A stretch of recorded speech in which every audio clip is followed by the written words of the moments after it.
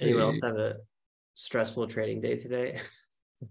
Not stressful, but not good. Yeah. Mine's been stressful. Horrendous. Horrendous. Me too. Down on pretty much everything.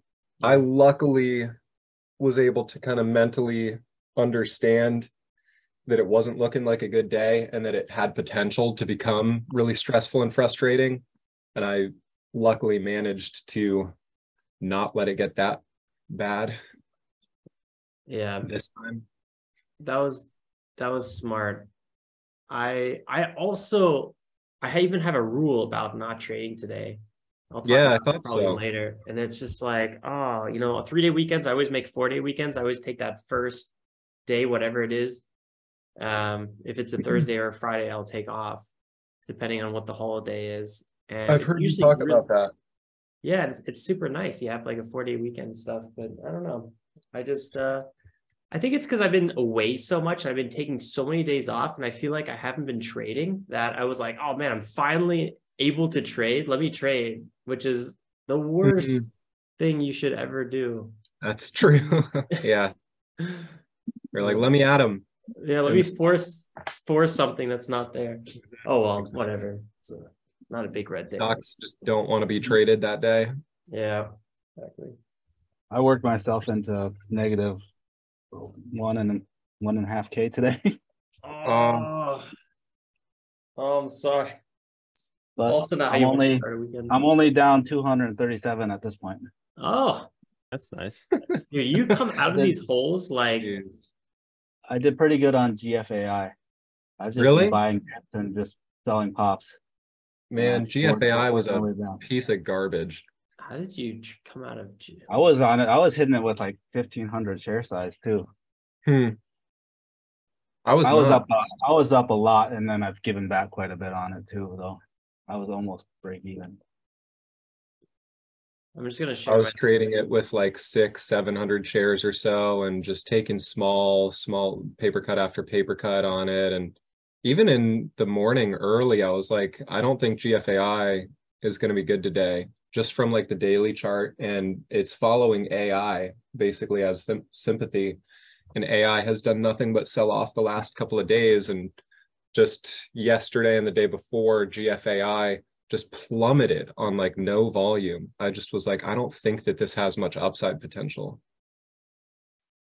To GFAI's side, it has a tremendous amount of support here. And last time we had a big sell-off like this, it also rallied 60+%. So we have daily support zone. We have the 180 SMA. We have the 9 EMA and the 15 EMA, basically just all coming together right here. That's interesting. Kind of an interesting. I'm just looking at it right now for the. Oh, what did I just click on GFAI? I wasn't looking that far back on the daily. Actually, I was just looking at the past couple of days, but that's an interesting pattern. Do you guys ever look at AI, the sector ETF for like momentum? Because if you look at AI, pull up to 2 days ago or yesterday. Is this it? No. Yeah, that's it. Oh yeah. Yeah. Go to, I think it was 2 days ago, like the 2-day 5-minute or 3-day 5-minute, whatever you have. You'll see a literal sell-off where there was no bid at all. Oh, look at that. That was a 20% down day. And that's what's fueled the whole sell-off on the overall market as well. Like the Qs sold off big time. That's what I was talking about. The next day it broke broke the low. And today's the first day it caught a bid. So it makes sense that GFA is going to move. Some people in our room were talking about that the catalyst for that sell-off was Elon Musk and Steve Wozniak basically saying, stop AI for a minute. Yeah, they all signed the petition, like 1,000 people or so, letter to put it on pause, little summer recess to think about. What do you guys think of that?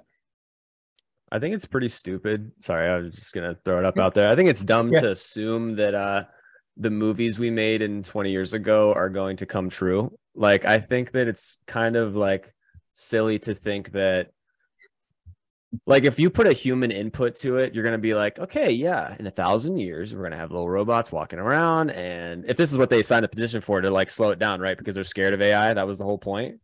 Right.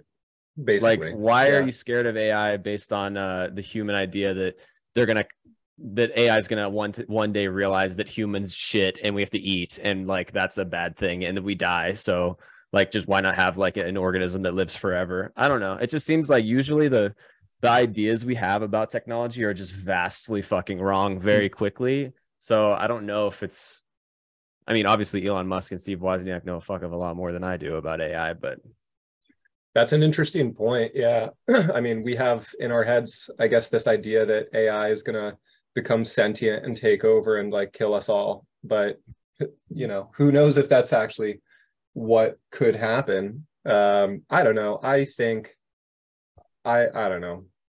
I don't totally agree with just pausing technology. Like, technology is always going to move forward. I think it's kind of silly to try to halt progress on technology. I just don't think it's really going to happen. But I don't know. We'll see. We'll see how it plays out. Bold move, Cotton. See how that plays out for them. Yeah. I read a few AI books. I was really into AI like back in 2014, 15 to like 2017. And I was trying to code a lot of stuff, my own things with like, Google's TensorFlow and all these things. And it was kind of interesting because almost every AI book has a very big section about kind of like security concerns with AI. Mm-hmm. So it's a really prevalent topic in the space. And I kind of get where it's coming from because it's one of those things that's a little bit like Pandora's box. Once it gets out, you can't put it back in. And I think that's what they're trying to figure out. You know, it's even like with a car, you know, once you invent the car, it's just going to get faster and faster. More people are going to have it, and you're going to have a bunch of accidents because people are going to run over each other. So it's like, hold up, let's maybe set some frameworks here. And I think with an AI, it's, you know, many orders of magnitude, a little bit more crazy than a car. So I get where they're coming from. And I think it's just such a hard thing to really comment on because it's so complex and you just don't really know what's going to happen. But I guess that's why they want to kind of slow it down. Talking about slowing things down, did you see this tweet? I don't know if I have I saved the picture somewhere. Let me find it because this is just mind blowing. One sec. View all, save as. How do I open this? Copy image. Or you guys, copy image, paste it. I'm just gonna oh yeah, here we go. I'm just gonna paste it in our Discord. I'll share the Discord screen. Share screen. So here's our Discord again. Did you see this with ChatGPT? What? They had they had to pause their premium plan because too many people were signing up for it. Yeah, I have the premium plan as well. Really? It was a no-brainer to buy it because you get because it freezes often because so many people use it. It's the fastest application ever to get from 0 to 100 million users. It's like basically 10x with Instagram and TikTok and all these other apps are able to do. So it's I feel like I'm like blissfully unaware. I have actually never even been to the website. I've never used it. I do see. Yeah, I do see all kinds of social media posts about like automate resume search, resume applications and job searches with it and all this kind of stuff, which I think is really cool because the job search process and system in the US is just kind of a joke. And so like, why not use ChatGPT to write your cover letters for you and apply to 20 or 30 or 50 jobs? Because unless you know someone at the company anyways, it's really hard to get at the top of the list when you're like one of 1,000 applicants to something. So why not just have it save you time? Yeah, I think that's really cool. But yeah, I haven't used it or anything. Dude, try it out. Your mind's gonna be blown. I know. Two apps, obviously ChatGPT and then Midjourney. Dude, once I used them for the first time, I think I went like on a 2-day binger where it was the only thing I did for like 8 hours straight. It's so insane, these two apps. Midjourney is basically like AI art where you just tell it a prompt and it creates something, and then you could really. I've seen some of that stuff. I don't know if it's that app, but I've seen on like Reddit pictures or stuff like that, these AI generated like magnificent scenes that are so cool.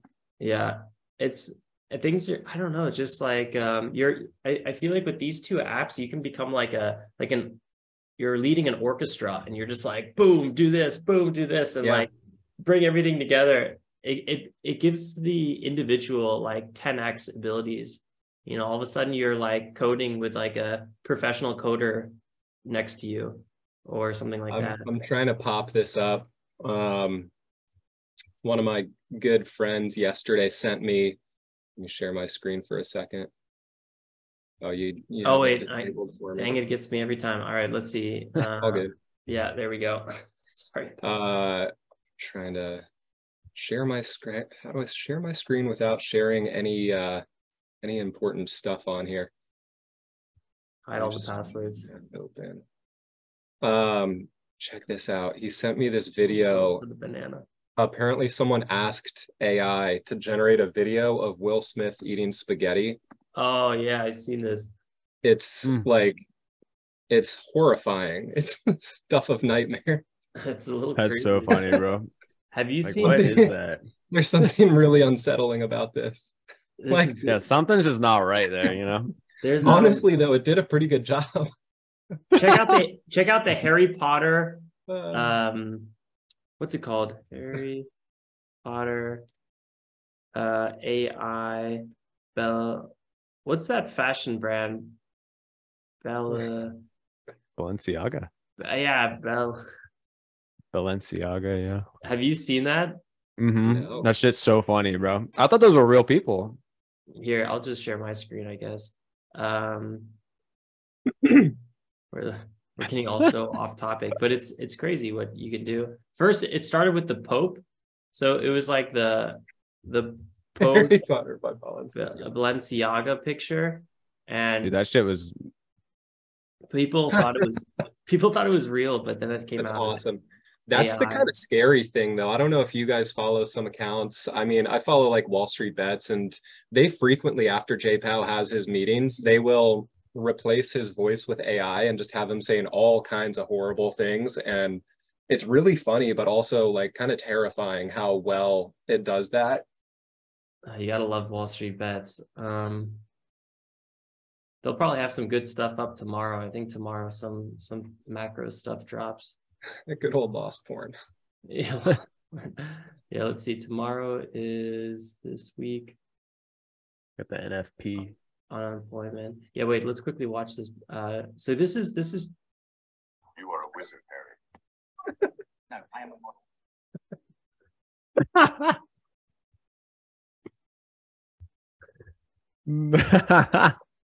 dude, it's so creepy.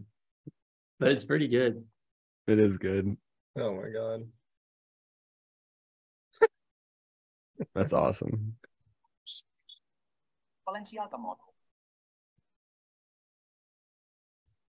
Oh, that's Damn. That's horrifying.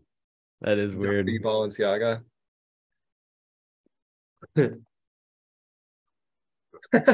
The glasses. Yeah, so Oh, man. yeah, I mean that's yeah, I think there's going to be a lot of fake clips coming out in the next few years where there's probably going to be a few scares where, oh my God, did this really happen? Dude, the guy who's going to make so much money is the dude who creates a software that can tell whenever something is fake. Yeah, they already have that for, I think, papers, like college papers, because apparently so many, or like just essays in general, so many are coming in as just AI written now. Honestly, I feel like that's good. Like something needs to disrupt the system because the system is clearly kind of broken and just completely for profit. And I see a lot of posts now about like a bank or a business, an 18-year-old would never get $150,000 loan for like, I'm going to go do a communications degree for 4 years and then I'll be paying you back for the next like 80 years. No bank would ever give a loan for $150,000 for just like nothing except for college. It's just such a interesting system. Yeah. Yeah, I still think that I'm all for disrupting it. I totally agree. I think that it's like it's great. I think that if you can get rid of the jobs that this is hard. It's a hard topic because if you get rid of the jobs that are like very simple, like you kind of just need a brain to have the job, and then you can give those people can have a job now where like they're doing something creative. Like I was listening to, what the fuck is his name? Naval Ravikant. Yeah. He was saying how, because he was on the Joe Rogan podcast and he's just genius. And he was saying how in the future, like most people are going to be working for themselves. Like most people are not going to be working in this big industrial settings. And like the whole reason that we have these 9-to-5 jobs now and like these 10,000 people work for Apple and like all these things is because we're coming out of the Industrial Revolution. Right. And that was a requirement of creating cars. Like Ford was like the first guy to make like the 8-hour workday instead of the 12-hour workday, because then you can have 3 people working for 24 hours assembly instead of 2 lines and efficient work. Yeah. And we're like moving out of that phase where now like almost everyone you talk to, like, 5 years ago, it was like, I want to be a YouTuber. Well, now it's kind of just like, I'll do fucking anything. I'll fucking make rings and sell them on Etsy. I'll be a day trader. Like everyone wants to work for themselves. And that's definitely what's going to happen in the future. And the more that these AI jobs take over the role of the labor industry that like doesn't need to really be there. Like if you could have every cash register be a self-checkout, every, all those simple jobs, and that creates more space for people to like disrupt specific industries. Like Airbnb was created because of Craigslist, like that came from Craigslist rentals. And then Airbnb has this massive business now. So yeah, take a big business and like disrupt it into tiny little sections, and then we can all like run our own little version of that. I hope that that's kind of the way that things go, because I mean, unless you're completely unaware, it seems very clear that the middle class is just like disintegrating. It pretty much is no middle class anymore. There's just like wealthy, very well off, able to afford anything, and then there's like low income basically. And living in the Bay Area, even it was probably like 2 or 3 years ago now that I read a report that was like a family income of 250K is considered low income in the Bay Area, when that was a couple of years ago, before we really started having issues with inflation. And that was when the economy was at all-time highs too.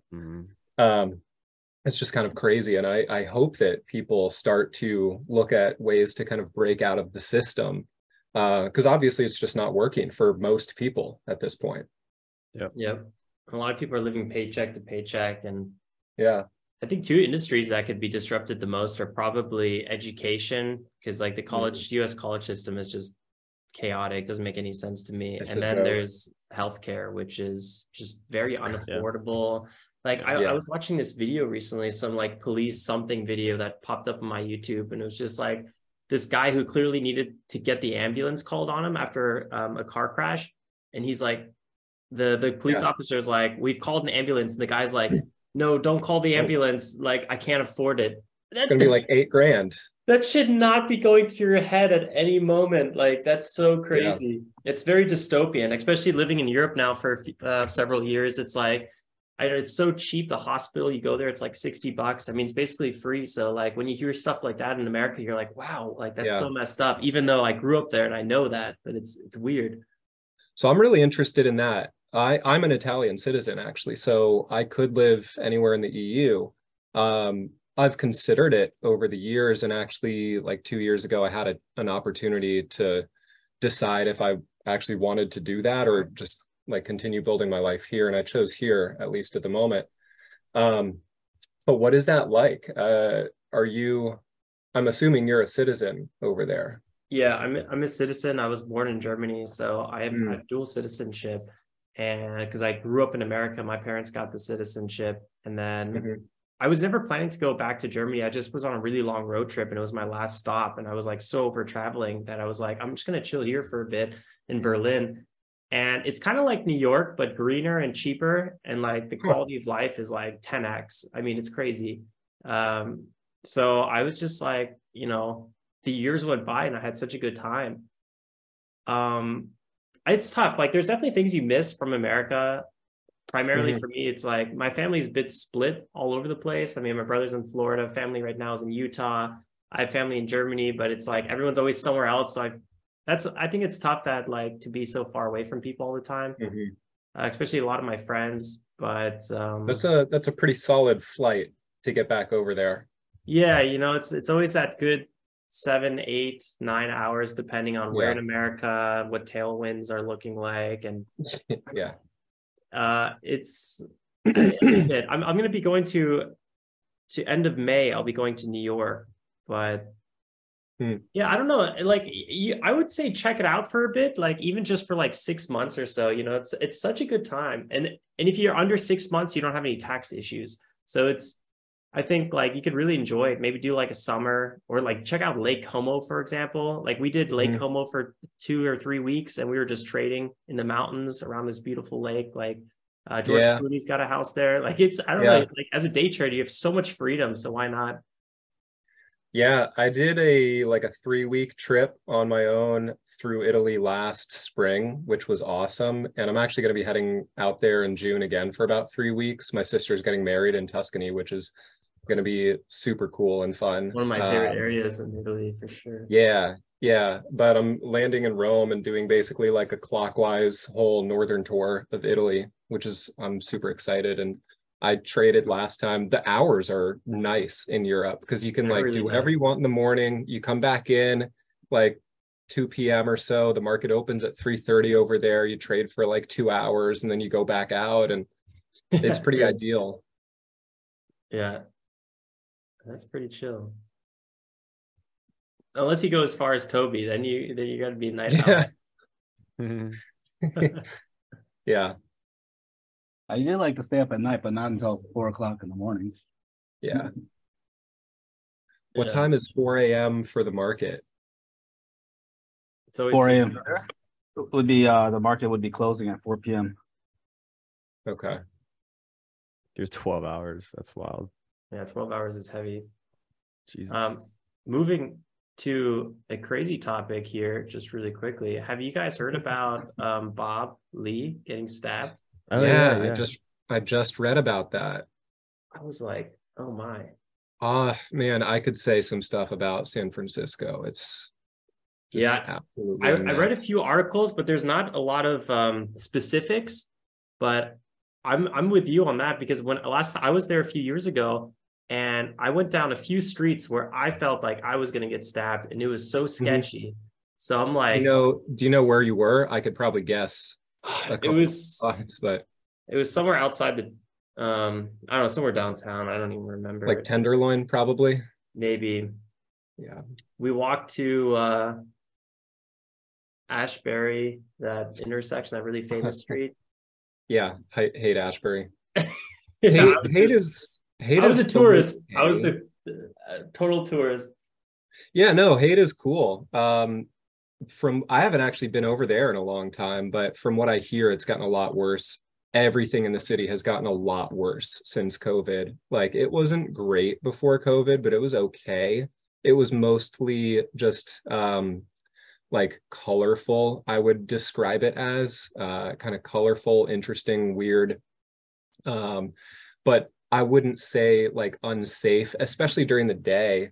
But now, even during the day, it's like really bad in a lot of spots. Like, there are places that I won't go even during the day at all. And even I'll drive in the city, and I'm always on edge about like where I park. Am I going to have all my windows when I get back? It's like no matter where you are in the city, that's an option. Like, you might just get broken into. People just go down a line of cars parked on the street, break all the windows, just see if anything's in there. That's so chaotic. It's gotten to be pretty bad, and the city just doesn't do anything about it. The police force intentionally don't do anything. They were protesting the DA that was elected because they don't like them. And so they weren't even like responding to calls because they were protesting the DA. And it's like, you're the police, do your job. Yeah. It's gotten to be pretty bad. That's probably one of the most like income inequality places in America. And like, it's funny that that's probably taken the biggest downfall. 10 years ago, San Francisco is like fucking top 5 all-American city. Now, like, no one wants to go there. Well, it's so expensive. And with COVID and people being able to work remotely, like the financial district and the tech areas have basically just like, they're a ghost town. No one's there anymore. Businesses have gone out of business. Offices are closing because there's 2 types of companies. There's the one that's like, we're going to force our employees to come into the office because that's what you're supposed to do, which is ridiculous. And then there's the other types that are just clearing out. And so there's like half the amount of people there that there used to be. There's no policing. And so it's not a bad city to be homeless in as far as like climate and not getting thrown in jail for doing whatever you want. Like there's needles and feces on the street in many places. So yeah, it's gotten to be pretty bad. And it has me really interested in like going out and living in the country or exploring another country for some time. Yeah, a little bit in the country would be nice. Colby, how's your area? I live in like a dead ghost town from like the 1800s, basically. Like my town's called Johnstown, Pennsylvania.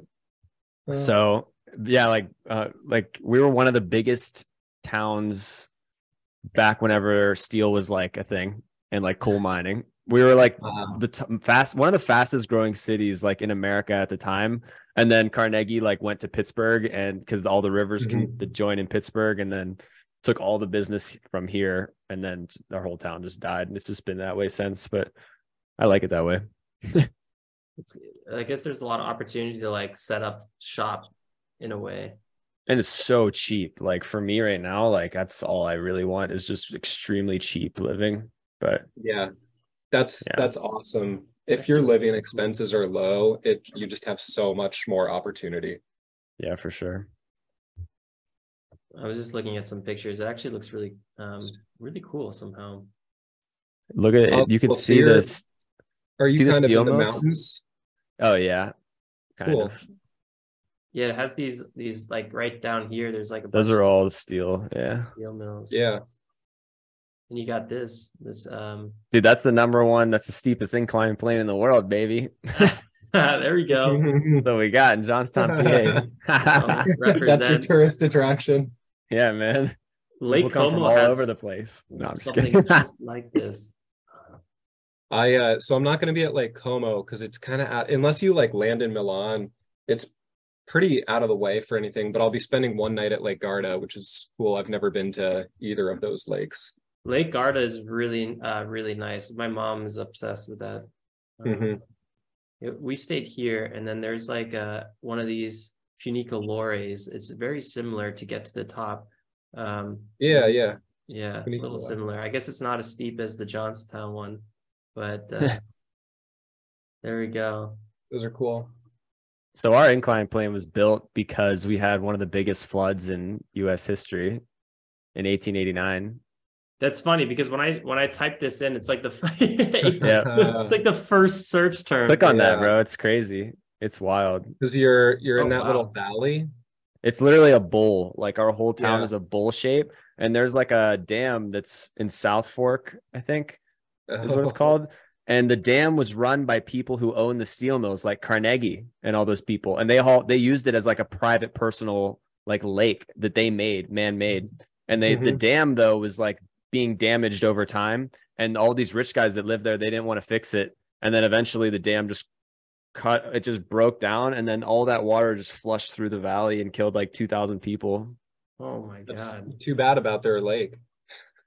Yeah, seriously, nothing even happened to them. They didn't even get nothing happened to them. Sure. No, I believe it. Wow, yeah, that's crazy. That's a bit buck wild, huh? Crazy, dude. A lot to learn. We're getting super off topic, but I guess that kind of summarizes the conditions of the markets lately, huh? Yeah. Been okay. That's true. The beginning of this week was okay. And Monday and Tuesday actually ended up pretty solid days for me. Definitely not easy or clean. I started off at least, I think Monday maybe was pretty clean and good for me, but Tuesday and Wednesday, I started off pretty solidly red before climbing out of that and going green. It's been better than like 2 weeks ago when it was just the banking news going on. So at least it's picked up a little bit since then. But it's definitely not easy. Yeah, everything's been difficult in large caps as well. Yeah, I feel the same. Yeah, Colby, what's going on with anything that stands out in the large caps? Anything you're waiting for? You've noticed trends? I mean, last week the market was up 4% in 1 week. So when the market opened this week, we started pretty strong, and then I mean, I kind of wanted to talk about how interesting it is if you like are a large cap trader and you want to really know where the momentum is. Like, you have to look at the sectors within the market. So nothing really big happened, but I could just go over just something real quick that I wanted to. Yeah, please. Because this has been like a game changer for me. And I feel like if you're trading large caps, you have to do what I'm about to talk about. You guys see, this is, yeah. So this was Monday. I like those bubbles.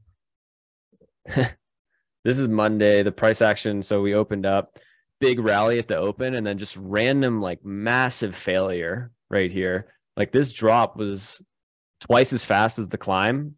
So obviously, whenever you see a drop like that, we broke below the opening price. I was like, okay, I want to short this thing. Tried to short it like 3 times, lost like $50 and stopped. But if you look at the sectors, like, they explain why this happened. So the top are all defensive sectors, and the bottom are offensive sectors, which means whenever the market is going to go higher, you think you buy offensive stocks like technology, consumer discretionary, communication services. And at the open, you can see how, like, all the defensives were kind of selling off, and then the offensives were also just flat, and the market was ripping higher. So how is the market ripping higher whenever 6 of the most important sectors in the market are pretty much moving lower? Well, I think that's what caused this big drop. You know, like, the sectors were not confirming what was happening in the SPY, and it just sold off huge, and then immediately found a bottom and started moving higher. Yeah, it was just like a fake out pretty much. And you can tell, like, all these found bottoms as well. Like, they sold off with that sell off at the beginning, but then they just kind of stayed flat mostly for the rest of the day.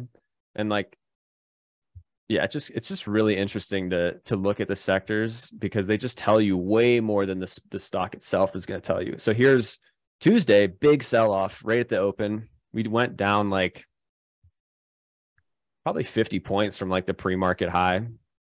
And I got a decent little short on it, but I kind of sold too early. But this is a perfect example. So, like, the defensives up top, all selling off. Like, this is Staples and healthcare are usually the number one ones I'm looking at, because utilities are just not that big of a section of the market. So the staples are moving lower.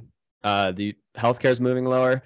All of the offenses are also moving lower. So if you have 5 of the 6 of the most important sectors in the market all moving lower, what do you think is going to happen? The SPY is going to fucking rip down like hard. And that's exactly what happened. Like, a big sell-off.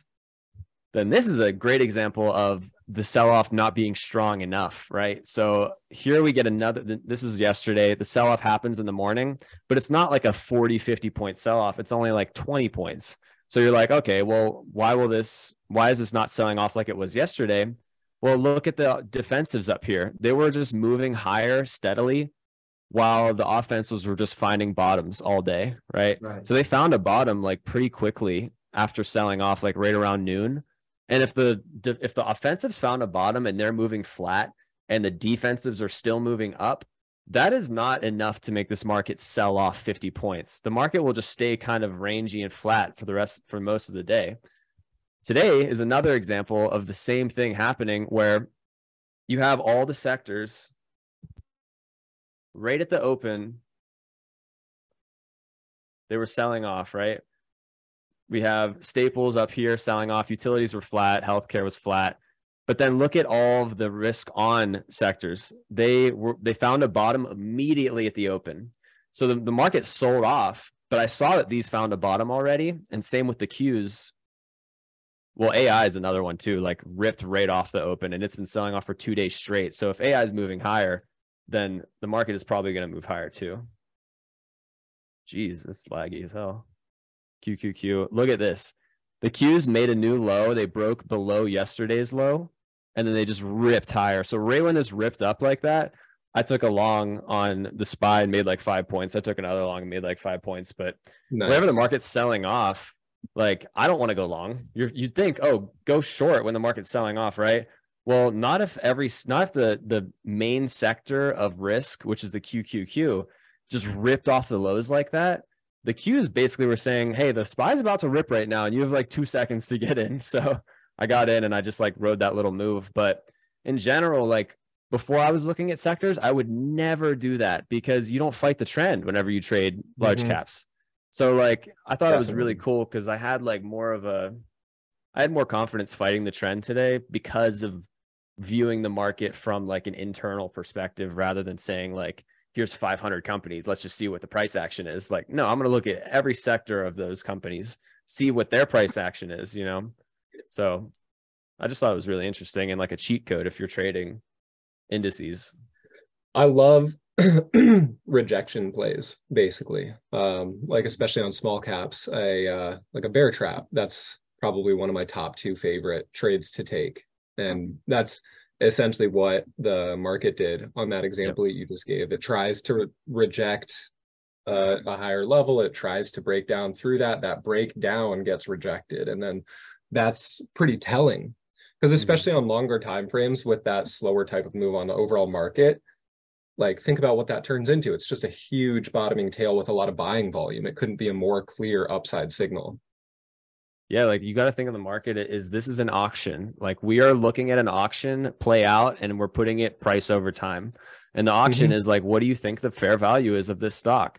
And if the stock tries to go below yesterday's low, that's why I have every like important part from yesterday. I'll have yesterday's high, yesterday's low, yesterday's close, yesterday's open. All those levels are basically the daily candle, right? Because if the daily candle has a big wick, comes down, fills it, whatever, I'm mapping out those levels, and those are where institutions are going to be buying and selling the stock.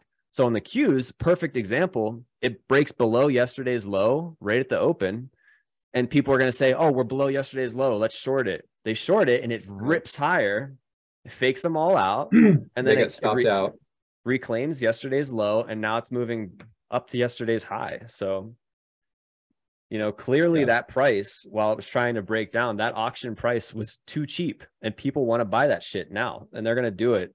And that's what causes that violent move to the upside. But it's tricky. On all those levels that you're mapping out, are you doing that daily manually? Yeah. So I have, so on TOS, I have pre-market high, pre-market low, yesterday's high, yesterday's low, previous day close, and opening print. I have all those levels on studies that I found online. Okay, but then for the futures, though, I have to do it manually because the futures close at 6 p.m. So the values are different and they're not correct because TOS is basing it like off the futures market.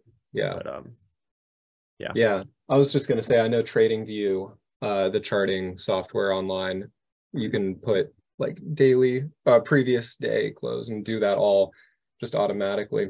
I wonder, you don't get, whenever I have too many lines and stuff on my chart, I find that I just don't pay attention to any of them. Do you have that too? So yes and no. Whenever I notice that I'm not paying attention, then I definitely go in and I delete a lot of shit because I'm like, okay, like at my end of the day review, if I look at the chart and I'm like, holy shit, we've went through pre-market low and immediately rejected and went higher like a fake out bear trap, and I didn't even see that, then that's a problem because I need like trading it. We're not traders because we're going to just go out here and take 1,000 setups all day. Like we're fucking hunting. Like this is the whole point. Like you have to sit here focused as fuck, like 100% focused at every second of the day for 5 hours, 8 hours straight and wait for that one chance where your risk reward is good and you have a high positive expected value. And that's Like if you're missing those levels, that's like a really bad.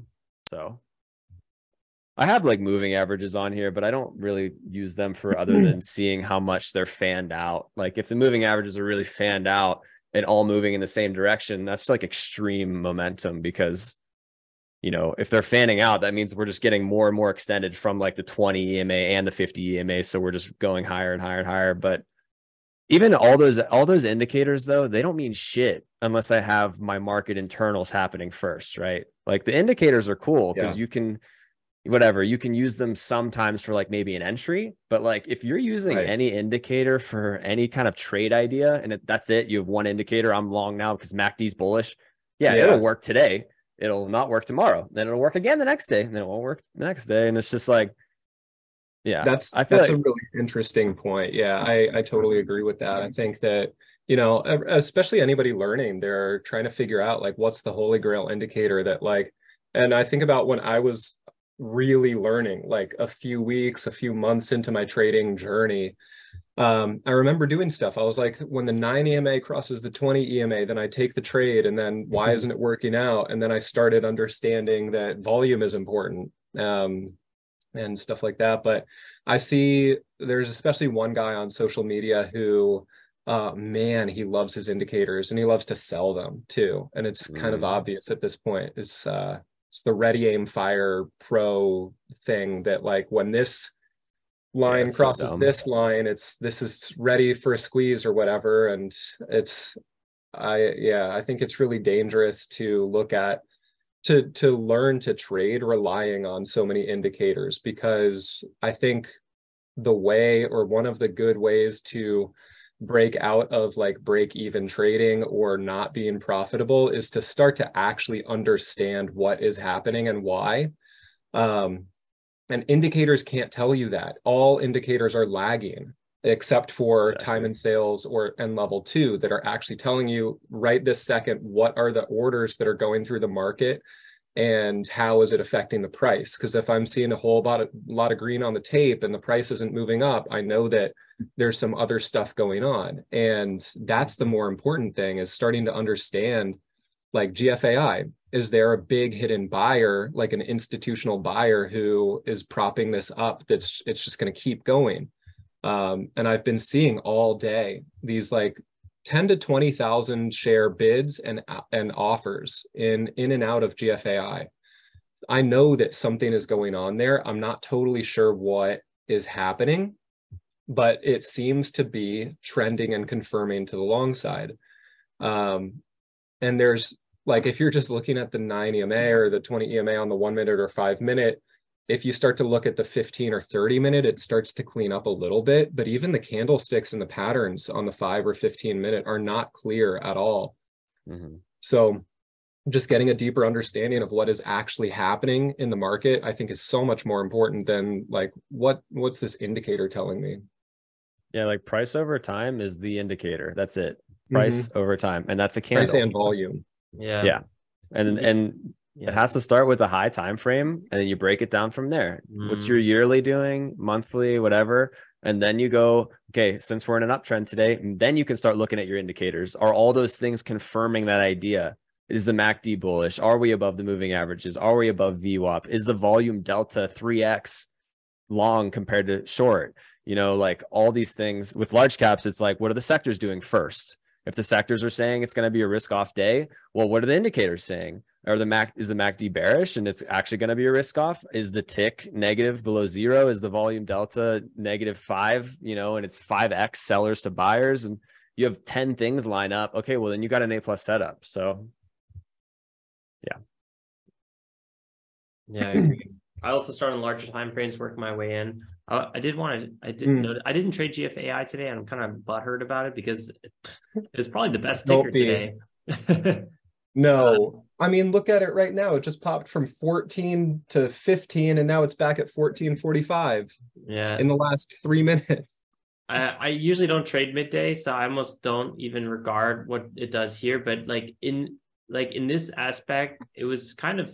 I mean, if you compare this to like FOA, like what I was trading today, I mean, GFA AI is almost a beauty, but still tricky. Still tricky. But this is one of these setups here I just saw that I actually really, really like. Right here where we have kind of a double top popping up and volume's been fading. So we've been getting that first leg consolidation, possible second leg. And then here we have a nice 5-minute breakout, 1-minute pullback. These are like one of my best setups. And it has that perfect pullback right in that double top zone. Just kind of noticed that. That little bottom at 10:30, if you pull up the AI, that same stock, that sector ETF AI, it's the same. They bottomed the exact same time. Oh yeah, that's cool. Yeah. So I should have had AI up maybe at, oh yeah, right here, at 10:30. they both hit VWAP and moved higher. Nice. Yeah, this is actually pretty clean relative price action too. And this is a very strong kind of first stair forming. Quite bullish, but you know, when you look at the daily, then you're like, is there really going to be continuation on this one? I don't know. That's a big shooting star. Yeah. Probably on the weekly or monthly.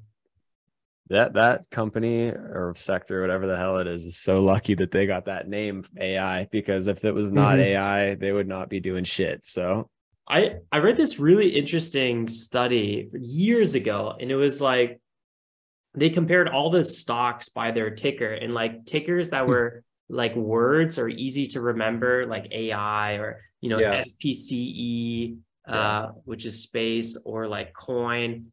Like these companies, they tend to outperform based on their ticker alone, which I thought was really, really interesting. Like if it's more of a fun ticker to say, easy to remember, those tend to outperform. That makes sense. Not surprising at all to me. Yeah. I feel like that makes a lot of sense. Yeah, it's really funny whenever we have, like, I don't know if you guys have probably seen it at this point, like eyes is a ticker. I think it's EYEZ. There's eyes, there's ears. They'll frequently run together. There's pets and dogs, both with a Z. It's hilarious. I remember eyes. Yeah, we traded that one. Yeah. No, eyes is with an S, actually. Yeah, I saw it just now. I'll share my screen here. Yeah, there's eyes traded so many times. Pets and dogs. I don't know if my ticker, sometimes trades don't show up on, actually most of the time trades don't show up on TOS, but I remember trading this ticker so many times. Look, I even have an alert from way up here. God only knows when to place that. Dude, I remember trading that stock, so that shit must have been a long time ago. Well, we definitely traded it in 2021, but I think we traded it in 2019 quite a bit as well. I mean, it has a lot of these one-day poppers. 2018. I was doing a lot of trading back in like 2015 for a bit. And then I took a huge break when I did my road trip. Yeah. Toby, do you have anything you want to share? I'm about to fall asleep. I know it's so late always. No, the week's been interesting. I started out Monday pretty simple, easy trades, didn't take too many, had a nice green day. And then Tuesday was almost a complete disaster. I was down by like $2,500 and then crawled my way out to about minus 300 by the end of the day. And then yesterday I had a kind of interesting, it wasn't too different from Danny's chart. It looked like started out a little bit green, went way red, and then came out and ended up green for the day. That was funny, like sharing those. A couple hundred, and then I was down like 450, and then I ended the day up like 500 or something. Oh my We had God. like the exact same day yesterday. That was kind of, at least it was sort of entertaining. Yeah, it was funny for sure. And then today I'm down $170, but I was down about 1,200 at my lowest. Some serious drawbacks. Are there any realizations, any new learnings since our last call about those drawbacks? How you want to reduce them? Yeah, just getting aggressive on. I need to stay more on front side. I'm getting kind of annoyed and then just trying to trade backside to catch a pop or something, and I just need to be a little more hands off because then I won't get myself in that much trouble. I know it. So I know that's where my mistakes are coming from. But what I'm really excited about is usually when there's a big spread ticker that's popping hard, I wouldn't touch it because the spread was too big and I felt like the risk was always too high. But I've been forcing myself to make those trades and forcing it with a little bit of size too. If I ever did touch it in the past, it would be 50 shares, 100 shares, but I'm punching it with 1,500 shares. I've been in some where I'm, 3,000 share size and getting after it and just, waiting for some nice pullbacks, looking for a place where where I think it will bounce and then catching it. And it's been working out really well. So at least I'm not so scared about getting into some of these big name tickers that, run like $3, $4, $5. Because there's a lot of potential there. I used to always just stay away from them, but now I've been dipping my toes in there and taking trades on them every day. And we've had some good opportunities on some of these tickers this week, like GFAI. I know some people won't trade that because the spread is pretty nasty, and if you get it on the wrong side, you're down 30 cents before you if you buy the bid and you're down or you get filled on the ask, you're going to be down, and the bid's all the way down and doesn't come back up. You're down 30 cents before you even start the trade. Yeah, that was something that I was noticing a lot today on GFAI, was that the bid was not catching up to price action. The bid would drop out a lot, and then the spread was already 10 to 15 cents, just like in normal trading. So when the bid drops out, like just like you said, you'd be looking at potentially holding 30 cents above the bid and hoping that price action catches up. And if it doesn't, it drops down, you're 45 cents in the hole already, and you're like, ooh, that's a tough trade. I didn't mean to be in this position, did I? But I think honestly on GFAI, probably 70%, 80% of my trades have been green. So I've done a pretty good job managing it. And I started trading it right out of the halt. And that was where I made my first trade on it. And I've been trading it pretty consistently all the way through now. And I'm not up a lot, but almost $600 on it right now. So that's pretty much got me back to break even. That's solid. I actually find that my accuracy is really, really low lately, 50%. But also my long-term results over the past 6 months or so have been more consistent than ever. And I think it's mostly just because I'm getting in at the spot that I think is the right spot to be in. And if it doesn't do what I thought it was going to do, I'll cut it right away and I'll book a 1 or a 2 or a 5 cent loss.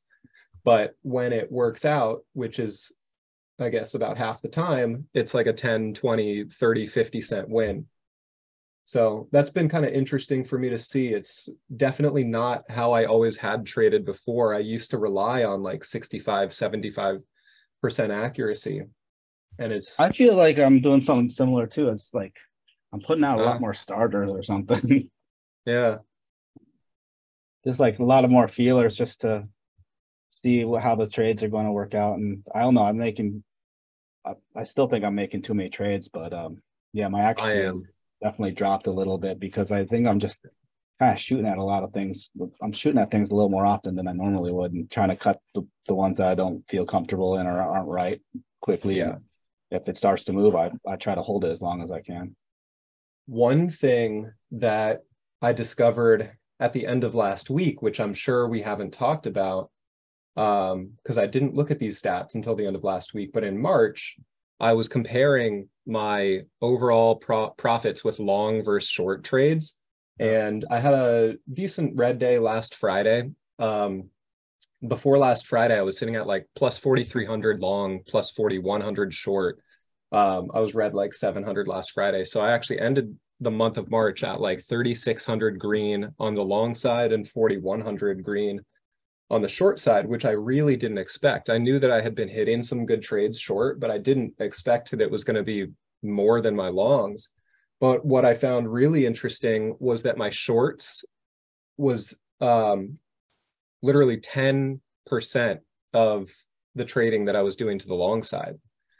And wow. That's crazy. Yeah, I had traded 300,000 some shares long, and I traded 30,000 some shares short and had more profit Accuracy was actually the same, like 50%.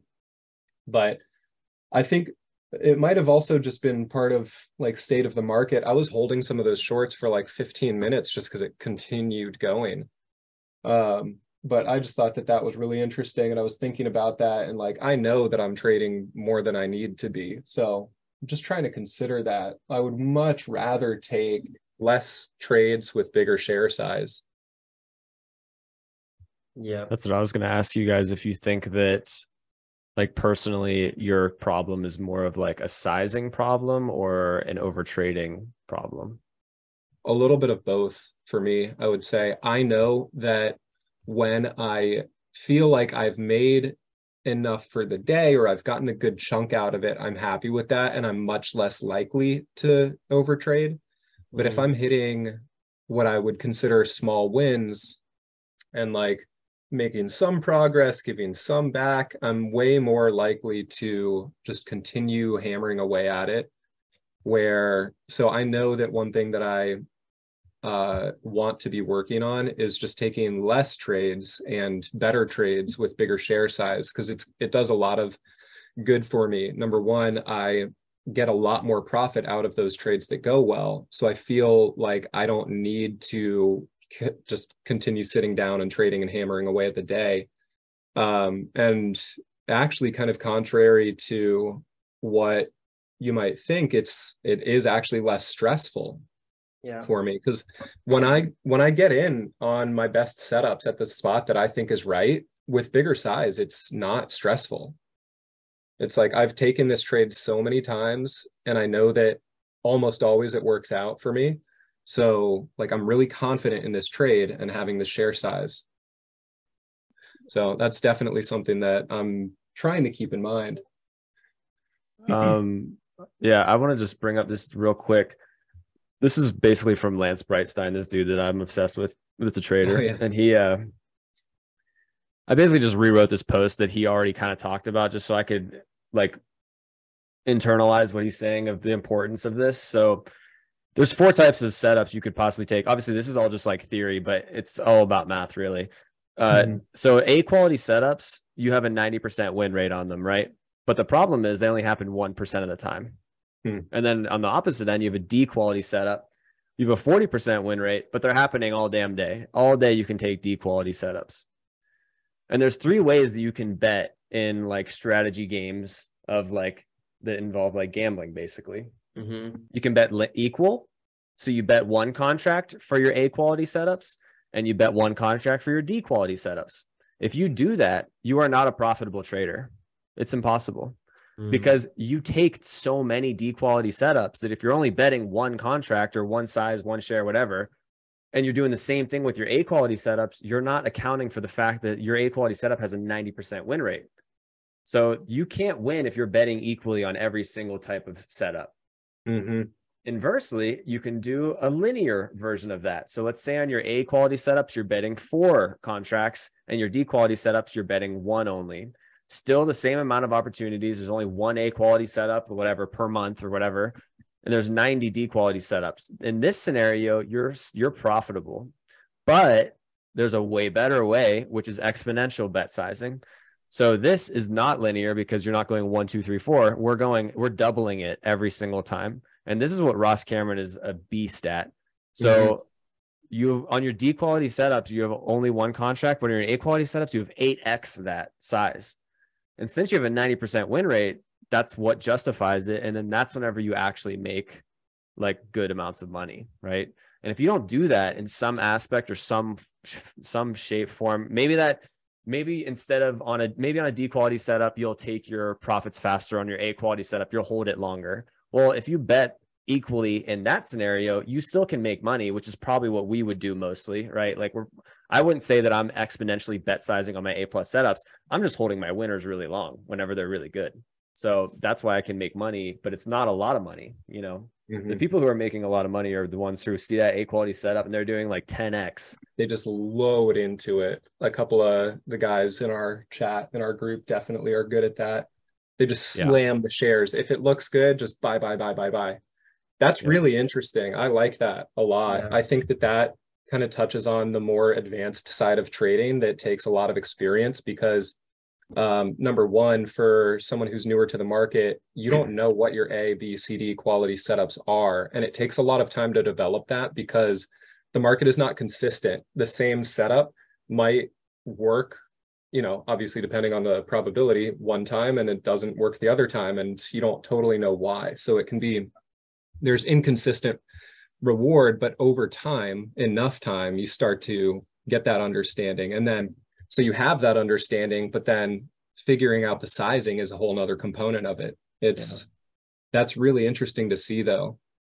Whenever I watch that video, when I watched that video, that's what prompted me to really go and go really deep in depth on all of my reviews every day. Like at the end of every day, I want to know every fucking trade I took. And that's what made me trade a lot less because I was taking like 25 trades and I'd be like, I have to go over every fucking trade. Are you kidding me? Yeah. And I would do it. And then you're like, wow, 19 out of 25 of these trades were totally pointless waste of time and just ruined my emotional state of mind. Right. So like now when I go over my trades, I know every setup. I know every single thing I'm doing. I know why I took it, how many, you know, whenever I have 10 indicators all saying the same exact thing, and that's an A quality setup because we're breaking on the daily time frame and all that shit. That's when I know. And then this week I've been trying a lot more whenever I see those setups to just add into them. And the problem with adding is like a lot of people want to add, like they'll get in and they'll be down just a little bit and then they'll be like, oh, this still looks good, but I'm flat on the position, so I'm going to add into it. No, you don't do that yet. Like you want to wait to know that you're probably like for trading, I'm looking for 10 points in the SPY. Once I'm up 5 points, that's where a lot of like people that I trade with and people I know in the futures, they'll just sell their position because 5 points, that's 50 cents in the SPY. The SPY moves like $2 a day. 50 cents of $2 is pretty good for a day. But if you want to be like a higher level, you need to get 10 points in the futures, which is like 1 point on the SPY. So whenever I'm up 5 points, that's when I'm thinking to myself, okay, is this trade going to get to 10 points? And if it is, I need to figure out where the fuck I'm going to add this second contract. Because if I only have one, there's no point of just holding that to 10 points. If it's an A quality setup, I need to be sizing up more. And that's one of the next, like, I know my setups now, but now I need to learn how to add into trades, which is just like a whole nother skill in itself. Yeah. That's really interesting. I like that a lot. Can you send the link to that write-up? Yeah. Yeah, I'll send it in the insiders. Yeah, that's awesome. I feel like that's where I am in my journey right now, is like just internalizing that. I know what my best setups are. There's probably two of them. There's those bear traps and false halts to the downside that work out almost every time. And I know that, and I know that I need to be sizing up on it. And when you hit those bigger winners on your A quality setups, it just so greatly outweighs any of the other smaller trades that are either green or red. And Ross actually did put out a video pretty much on this a couple weeks ago about it was that the 25 rule or the 520 rule, where basically he was just looking into his trading and he found that 20% of his entire year came from like 10 trading days. Yeah. Which is about, what is that? There's 250 trading days. So 10% of that would be 25 good days of the year. So he's basically making 20% of all of his money from 5% of the year.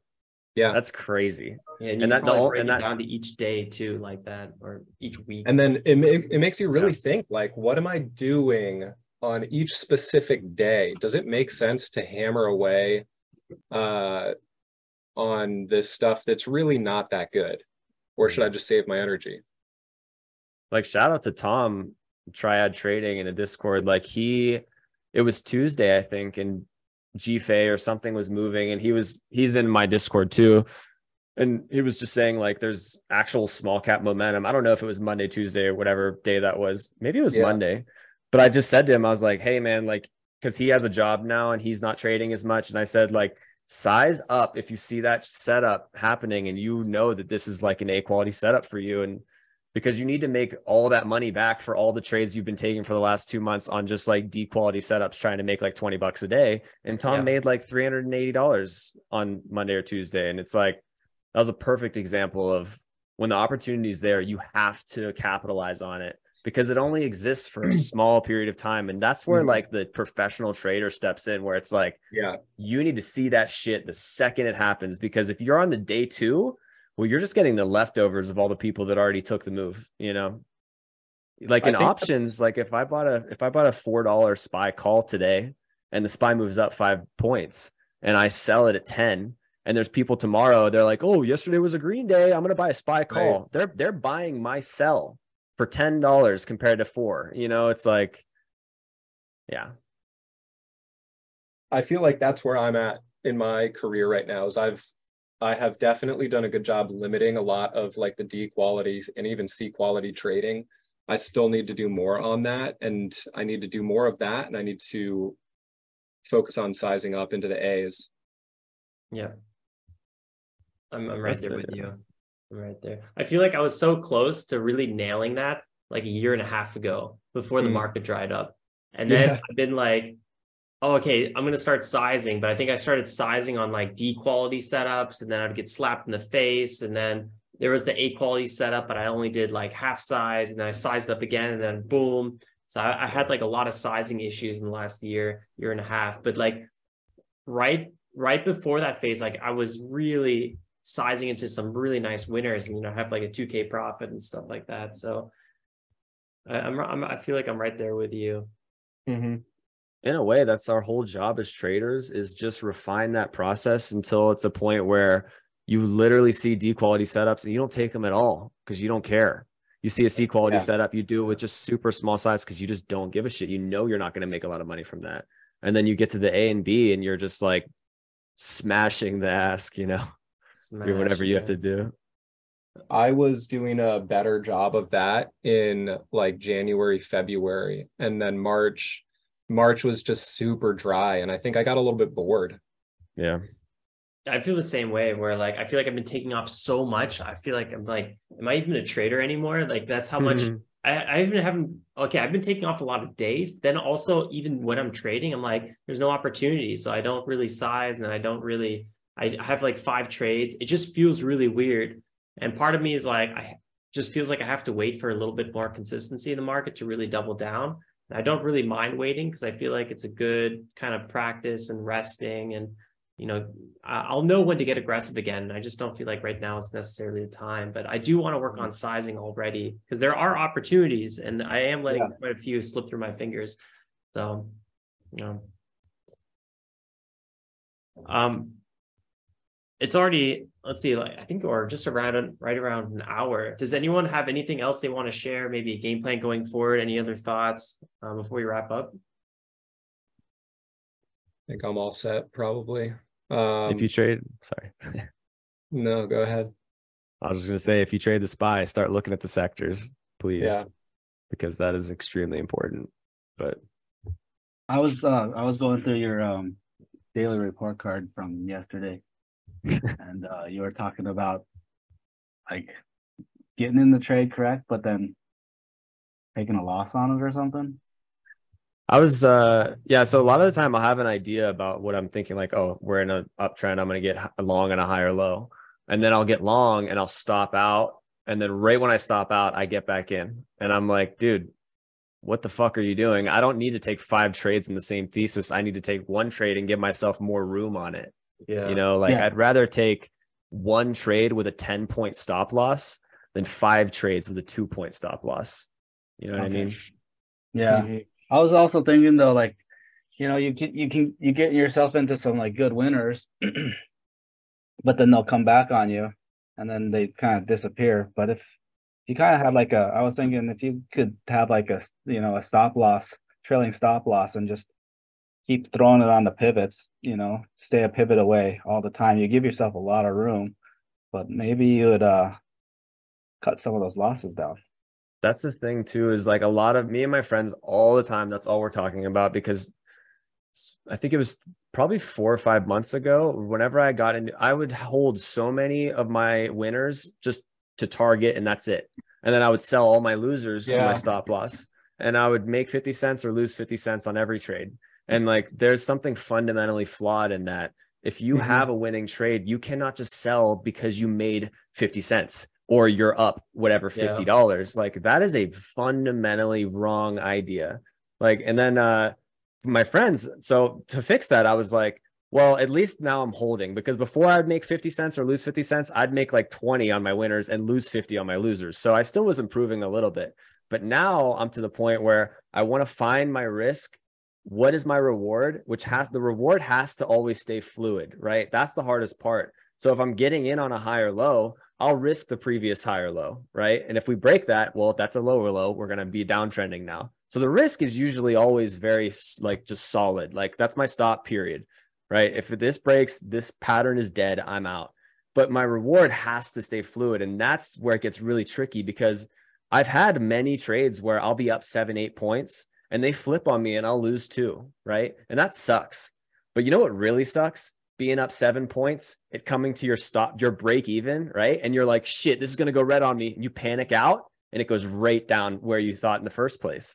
I would much rather take a 2-point loser, because I know that that idea was wrong, right? I was wrong on this trade, period. I had the wrong thesis, compared to, oh, I took my trade because I panicked out, right? I don't want to be panicking because I went from up $50 to break even again. That's not a reason to sell. If your thesis is correct, you hold that. But if you have a fucking 7-point winner, you can't take a 2-point loser. That happened on Monday. I had an 8-point winner. You can't be taking a 2-point loser if you're up 7 points. But the problem is, if you start moving your stop around, then you start panicking all the time. Like my friend Gons, he'll watch the 1-minute chart. And yesterday he was in a trade, he was up like 7 points on it. And it bounces like 2 points from him being up 7. So he's still up 5. And he's like, oh, maybe I should sell. Like the volume looks big. And like, oh, this looks like a fake out bottom. And I'm like, bro, go to the 5-minute, go to the 10-minute, go to the 30-minute. It's a clean ass downtrend. You're holding this trade. And he held the trade and he made like 11 points on it instead of, whatever. But like it's hard, because I do that all the time. And like my whole strategy now is very dependent on setting my stop and then letting my target be a little bit fluid. And like, I do agree. Once you get to like 10 points, you should not be taking a loss on that trade. But it's really tricky, because how do you maximize your winners if it's not a set value, right? Well, you said, you need to keep a fluid exit until you trying to maximize your gain. But at the same time, you also have to reduce your risk. So you have to have some kind of trailing stop loss at, even if it's 2 pivots away.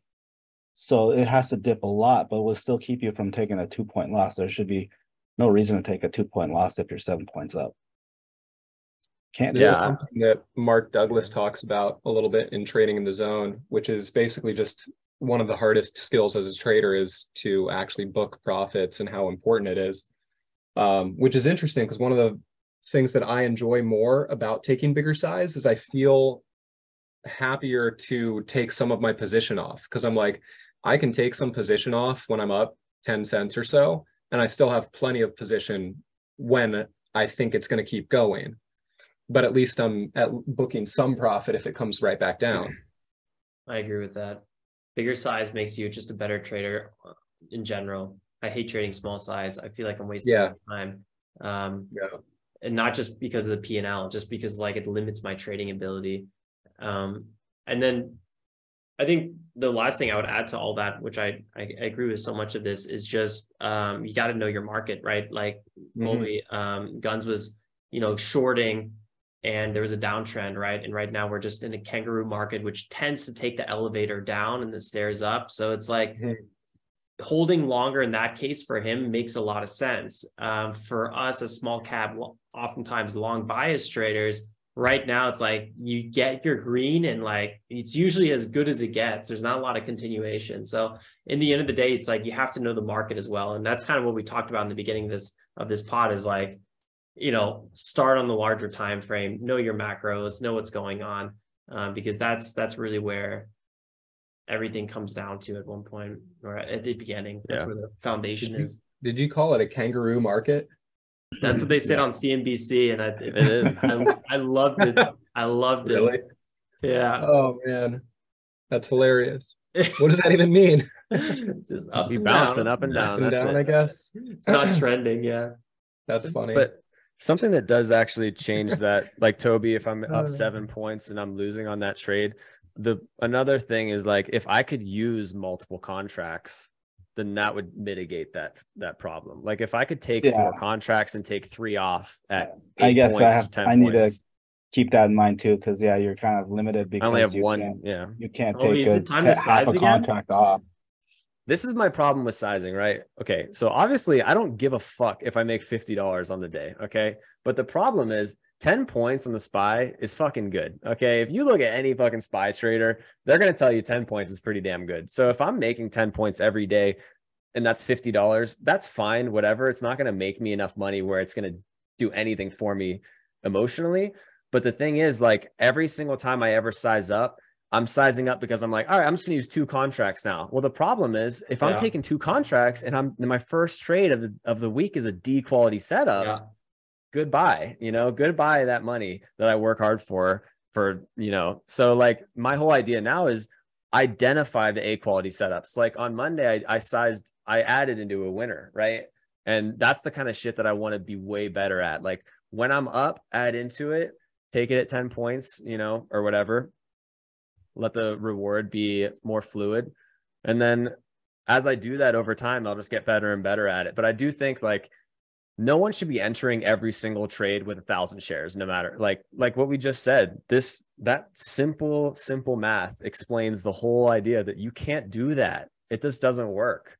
Like unless you're obviously holding your winners for a long time compared to your losers, then you can make money no matter what. But if you want to like get the actual legit profits from the market, you're going to have to size up into the A quality setup. So I think that is probably a key point in why beginner traders are either break even or not profitable, is because, I mean, I remember when I started trading, I was taking every trade with like 50 shares, 100 shares. And like you said, you're not going to make profit that way. There's like very statistically low chances that you're actually going to be making profit that way.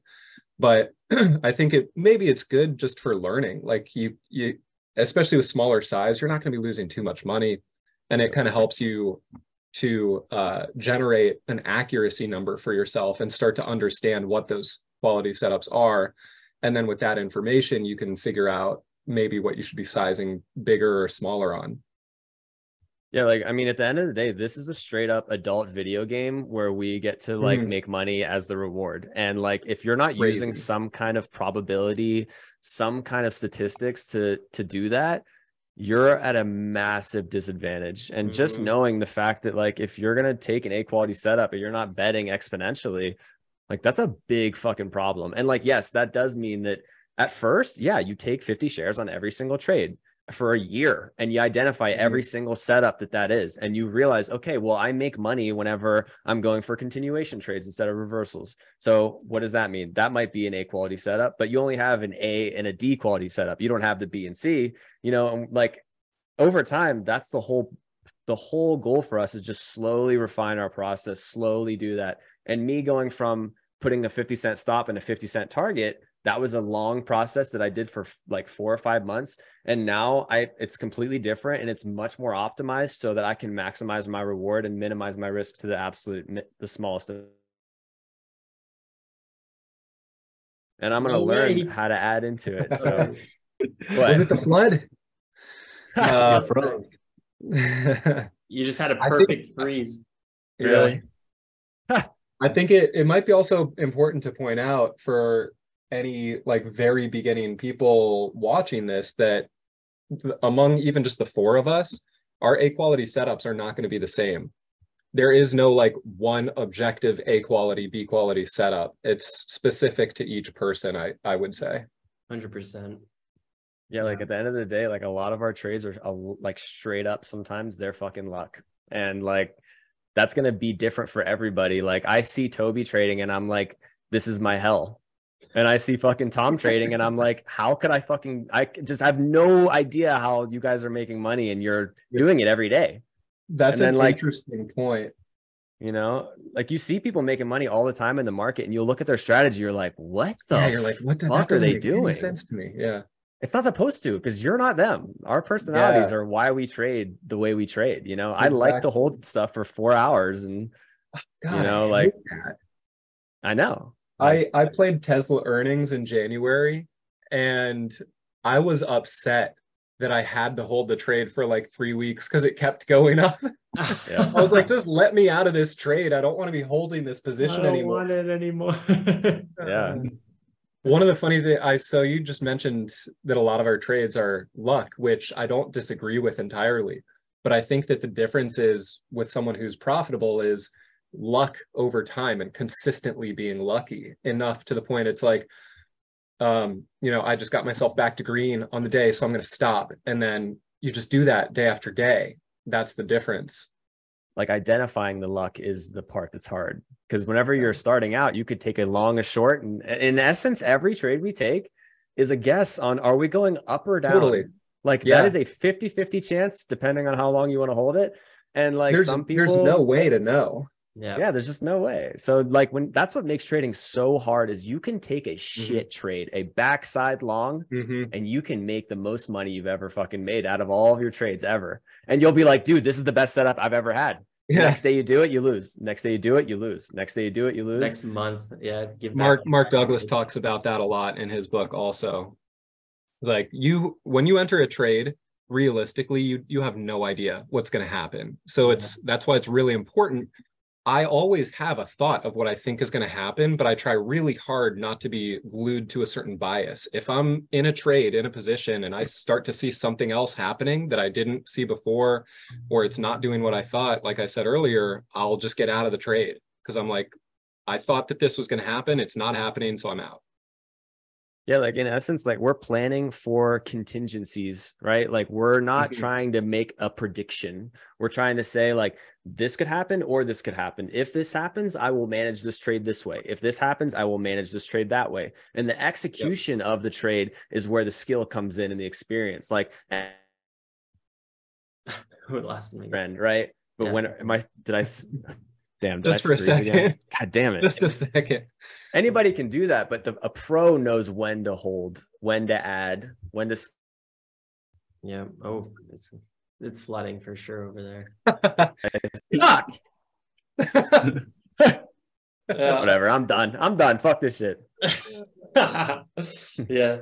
I mean, I think we can all agree sizing is key, and it's tough when you're just starting out because you start sizing linear, and that's one of the biggest mistakes you can do. So great takeaway from this pod. And on that note, I guess we'll go ahead and call. We're probably a little bit over anyway.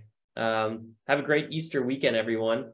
Yeah. 3-day weekend. I think it's much needed. Should have been a 4-day weekend. I can't believe I traded today. Oh, well. All right, but you get to stick around for the fun podcast. So yeah, that's true. Maybe that pushed me over the edge. Who knows? Who knows what it was? All right, guys. All right. Thank you, everyone. Later, guys. See you guys. Good chat. Ciao, ciao.